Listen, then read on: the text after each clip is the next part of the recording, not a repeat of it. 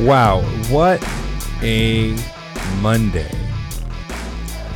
There was so much news that I can't even keep track of everything that's going on. How do I fit everything in this show? Well, I'm going to think about, or I thought about, how can I talk about, or what is most important to talk about? And I think it's the things that the media is not covering. Yes, the official electors were voted on today, and they're sealed in an envelope going on its way to Congress to be counted in early January.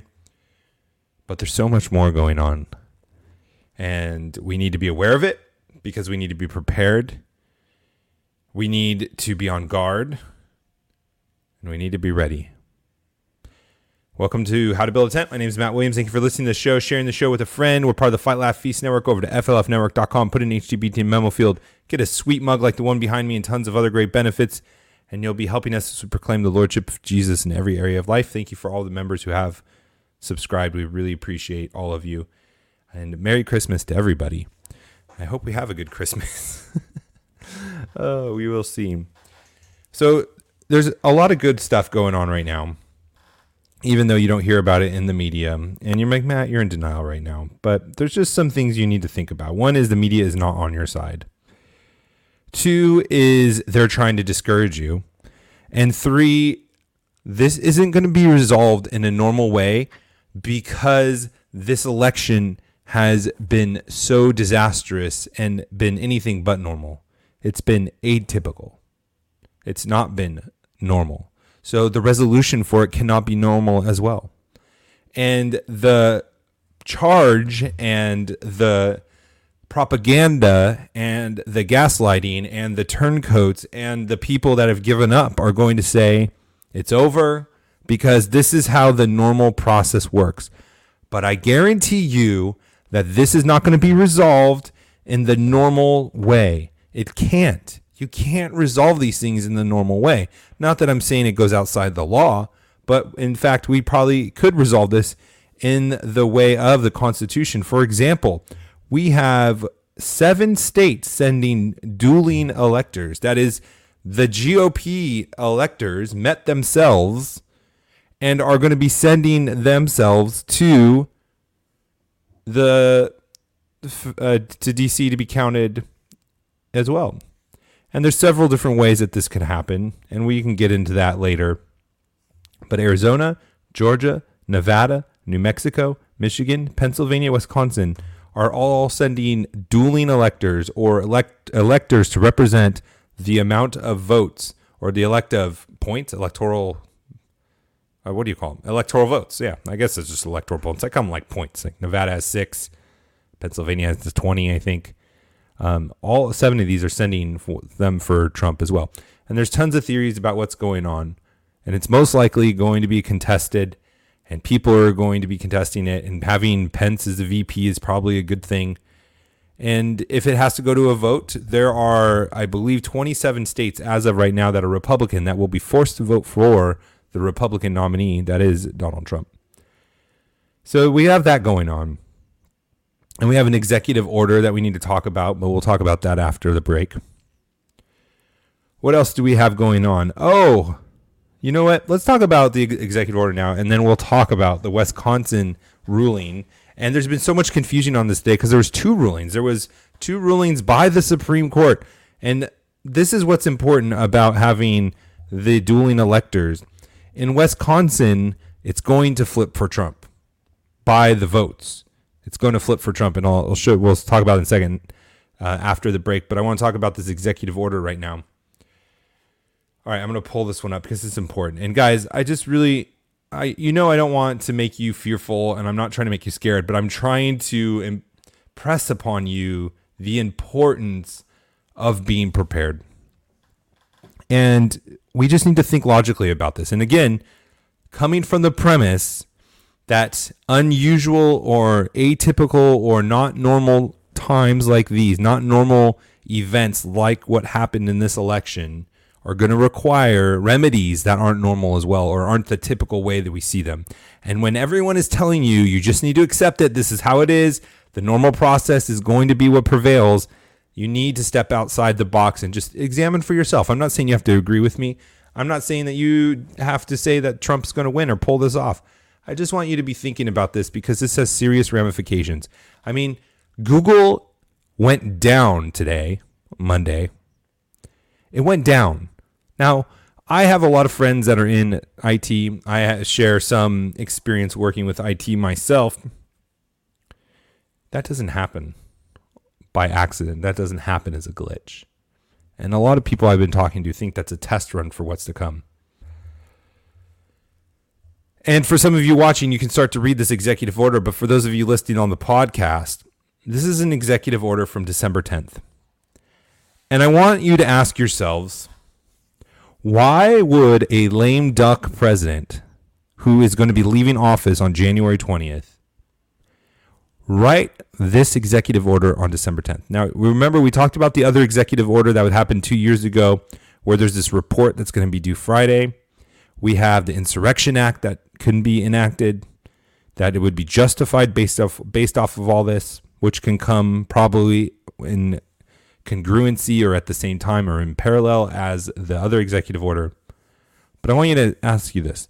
What is the purpose of this executive order? If you're going out of office and you think you're going to lose and that's going to be the end of it, like I said, if you think it's going to be resolved normally, why would you write this executive order? And I would love to hear from you about it. If you think you know why this order would be written, email me, matt@howtobuildatent.com. You can direct message me at howtobuildatent on all the social media sites. And I will see it. I would love to hear an alternative to this. Executive order on providing an order of succession within the Department of Defense. Why, as a lame duck president, are you writing an executive order on how the Deputy Secretary of Defense, how the Secretary of Defense, secretaries of the military departments, and gives a list of, what is that, 15, 20, 25? I'm getting my Roman numerals all mixed up. No, 15.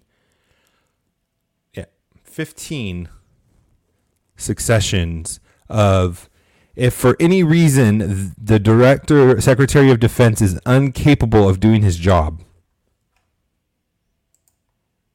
why do you give that order on December 10th after the election when you are, quote unquote, voted out of office? And why would you give that order? It's because you think conflict's coming. You think there are going to be things that happen where you need to clarify and make sure that if your Department of Defense and the people in it start dying, start getting attacked, that there's a clear chain of command. That should be a very sobering thought right now. Remember what I said. It is not going to be a normal resolution to an atypical problem or an unusual problem. And you need to prepare accordingly too. Donald Trump is. And you need to be as well. This should be sobering. I don't want to fear you. I don't want to make you fearful, but you just need to be aware. Why does this have to be? I hope there's an answer for it. That's other than you think that there can be a chance that these people are killed. It's not just in case they have a stroke in the next 30 days before he leaves office. That's not why you write this. Again, that was issued in December 10th.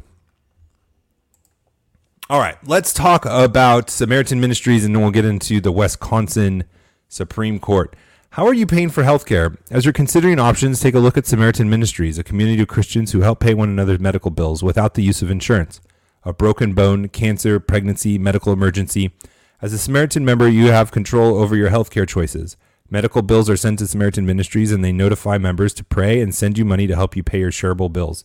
Their online resources help you choose a provider, price medical procedures, and give you 24/7 access to medical professionals so you can get medical advice before you visit the doctor. Save you time and money. Healthcare sharing is biblical. Philippians 2:4 says, let each of you look not only on his own interests, but also the interest of others. And that's what Samaritan Ministries does. It lets you help care It lets you help care for other families spiritually and financially while they help take care of yours. Visit SamaritanMinistries.org/howtobuildatent to learn more. It's affordable and you can join today. That's SamaritanMinistries.org/howtobuildatent. SamaritanMinistries.org/howtobuildatent. Go check them out. They're a great company.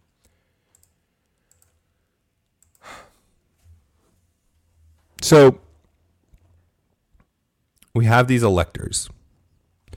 And have you noticed the leaks that have been coming out? The CCP, 2 million people loyal to the Communist Chinese Party throughout the country in Australia. Throughout the globe, through Australia, the United Kingdom, and the United States. 86,000, I believe is the number, or 68,000. Maybe I have I'm switching around those numbers in my memory, are in the United States.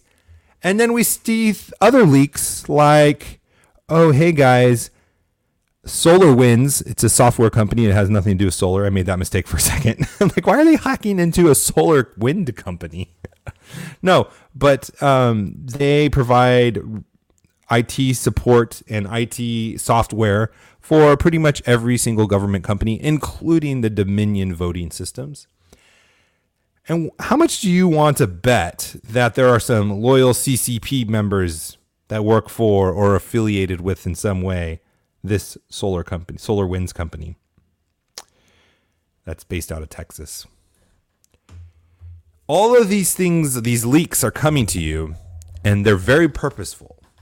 These leaks are not just coming out now for no reason. There's a purpose for them. This hack happened in March. Why didn't we hear about it before then? There's a purpose for this. And it has to do with those electors, I'm telling you.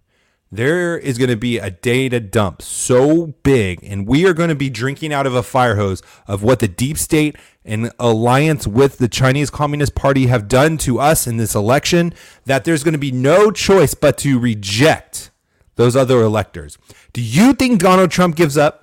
Do you think he doesn't have something up his sleeve? You don't think he's done that executive order that we talked about before in 2018 where he has and basically outlines what to do if this happens? You think he's just going to sit on that and not go out with a bang? No, sir, he's not. No, ma'am, he's not. And so we need to be prepared for the conflict that's going to come from that. All right, let's talk about the Wisconsin thing, and let's actually have a show end right around the time I wanted to. So there was a confusion today because there was 2 Supreme Court hearings and people were putting them in together, but they were different. And one of them that was dismissed, and it was a scathing one by the dissent, absolutely. And they're basically just kicking the ball down the road. And what I've heard from people that have connections to these judges is what's happening and why they are not even hearing the cases, including all the way up to the Supreme Court, is because they and their children are getting threatened. They're getting threatened with their lives, which makes sense because they've done that to numerous other people. And so these people are cowardly. You know, I'm not saying it's not a good reason, but when you are not going to do what's right for the fear of what can happen to you and your family, it's cowardly. And we are called to do what is right despite the cost. I mean, especially as men. As men, we are supposed to lay down our lives and do what is right. That's the greatest form of love. But there was this one case where it dismissed it, and I'm not going to get into details of it because the important case in the Supreme Court is that in Wisconsin, they have a very strict guideline and rule for if you can do absentee ballots. That is if you are in, I forgot the exact definition of it, but you cannot make it to the polling booth. It's not like if you have the flu or if you're under the weather, it's like you're impossible. Like you're enchained. You're out of state. You are somewhere else. There's no possible way for you to get to a poll. It's basically the only way that you could do an absentee ballot. And what happened was about 220,000 absentee ballots used COVID-19 as the reason they couldn't go vote in person. Well, the Supreme Court said that's not what the law intended, and those are illegal votes. 220,000. Now, the difference between Joe Biden and Donald Trump is 20,000 votes in Wisconsin.